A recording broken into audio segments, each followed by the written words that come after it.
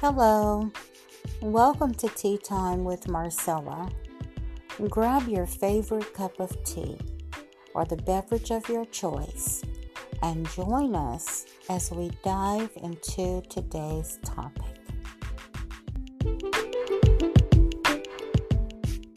From my heart to the heavens, Jesus be the center.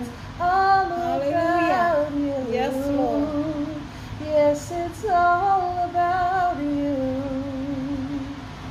Jesus be the center of my life. Jesus be the center of my life. From beginning to end, it has always been, it will always be you, Jesus. Oh, Jesus, Jesus, oh, Jesus. Hallelujah. Jesus, oh, Jesus. Yes, Lord Jesus. Jesus, oh Jesus, Jesus.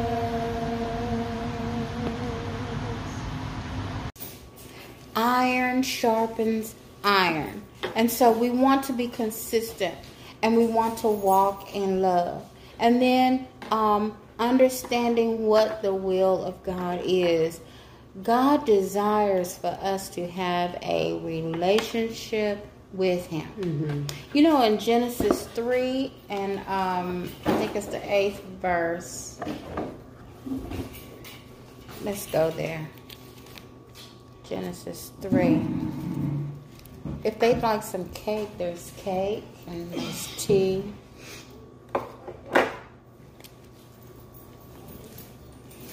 You said Genesis 3 and 8? Yes, ma'am. And they heard the sound of the Lord God walking in the garden in the cool of the day. Mm-hmm. God desires to have a relationship with us. He does. You know, they hid from God. They were expecting Him. They was probably hoping, because they had sinned, they was probably hoping He didn't come today. But He came. And they hid. You know, God wants to have a relationship with us. In Hebrews 10 and 6, it says that He had no pleasure in sacrifices and burnt offerings. You was just talking about that earlier. He had no pleasure in that. Yeah. You know?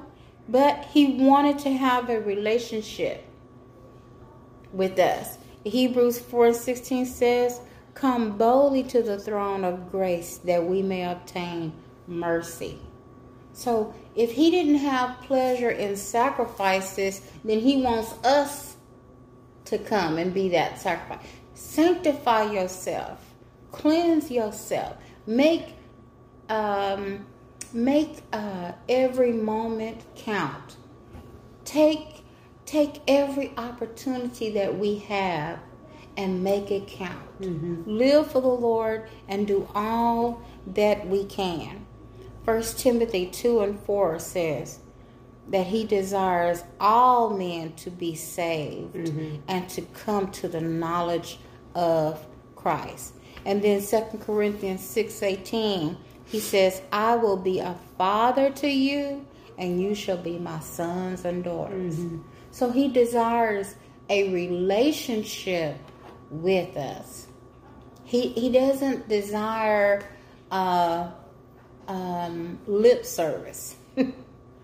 He wants a relationship with us. And those scriptures, again, if you want to write them down, were Genesis 3:8, Hebrews 10:6,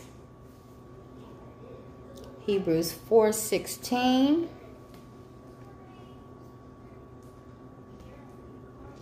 1 Timothy 2:4, and finally 2 Corinthians 6:18.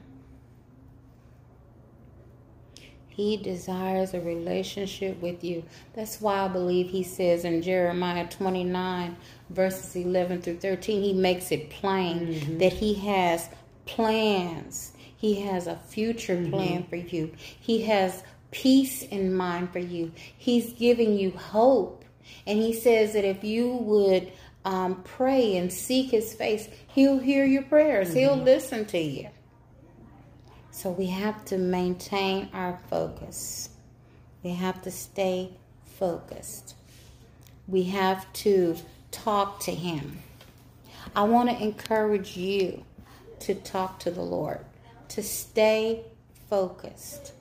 Keep your focus. Fulfill your purpose. Start with that dream that God gave you. I don't know what dream is, but you know what it is. Maybe it was the dream to sing. Maybe it was a dream to own your own company. Whatever dream that God gave you, start with that dream. And then dedicate it to the Lord and seek his face. Begin to step out on what he asked you to do. Trust him. Start with that talent. Start with that thing that you do so well. I like my daughter, Sister Christina. My daughter, she does very well. She sends people gifts, cards. She never forgets birthdays, anniversaries. If somebody's in the hospital, if someone's had a new baby, she is on top of it. That's her talent. That's her gift. Yeah. And she utilizes that. Now, she doesn't probably think that that's much of anything. But to someone who's lonely, to someone who's feeling left out, to someone who's shut in or sick and nobody's visiting, to someone who's imprisoned, that letter that you send, to know that you're important to someone, you're not forgotten. Yeah. The scripture says, when you did it to the least of these, You did it unto me. You did it unto me. So it's important. You know, she likes, it seems to me, she likes being behind the scenes. I love that. That's the guts. That's the foundation. Without all the inner makings of our body, all the liver, the heart, and all that, all these outside members, the hands, they don't function without a brain. What good is it? It encourages people when they hear you singing. It lifts their spirit. People are sad sometimes, and when you sing, it elevates them. So I want to encourage you to stay focused. Fulfill your purpose. Start with that dream. Start with that talent. Start with that thing you do so well and redeem the time. Seize the opportunity. Make the most of the day. Seize the day. I hope that you have been encouraged, and I hope that you have been enlightened. I want to encourage you that no matter what distractions are going on, in spite of the pandemic, in spite of the civil unrest, in spite of the U.S. having to stop the planes from coming into our airspace repeatedly, in spite of the things that's going on in your neighborhood, in spite of financial difficulties, unemployment, crimes, whatever that's going on around you, don't lose your focus. Stay focused on the Lord. Maintain your focus. Understand what your purpose is, and do what God has called you to do, and know that He loves you. Well, I hope that you have been encouraged and enlightened. Join us each Saturday at 3 p.m. for a tea time with Marcella.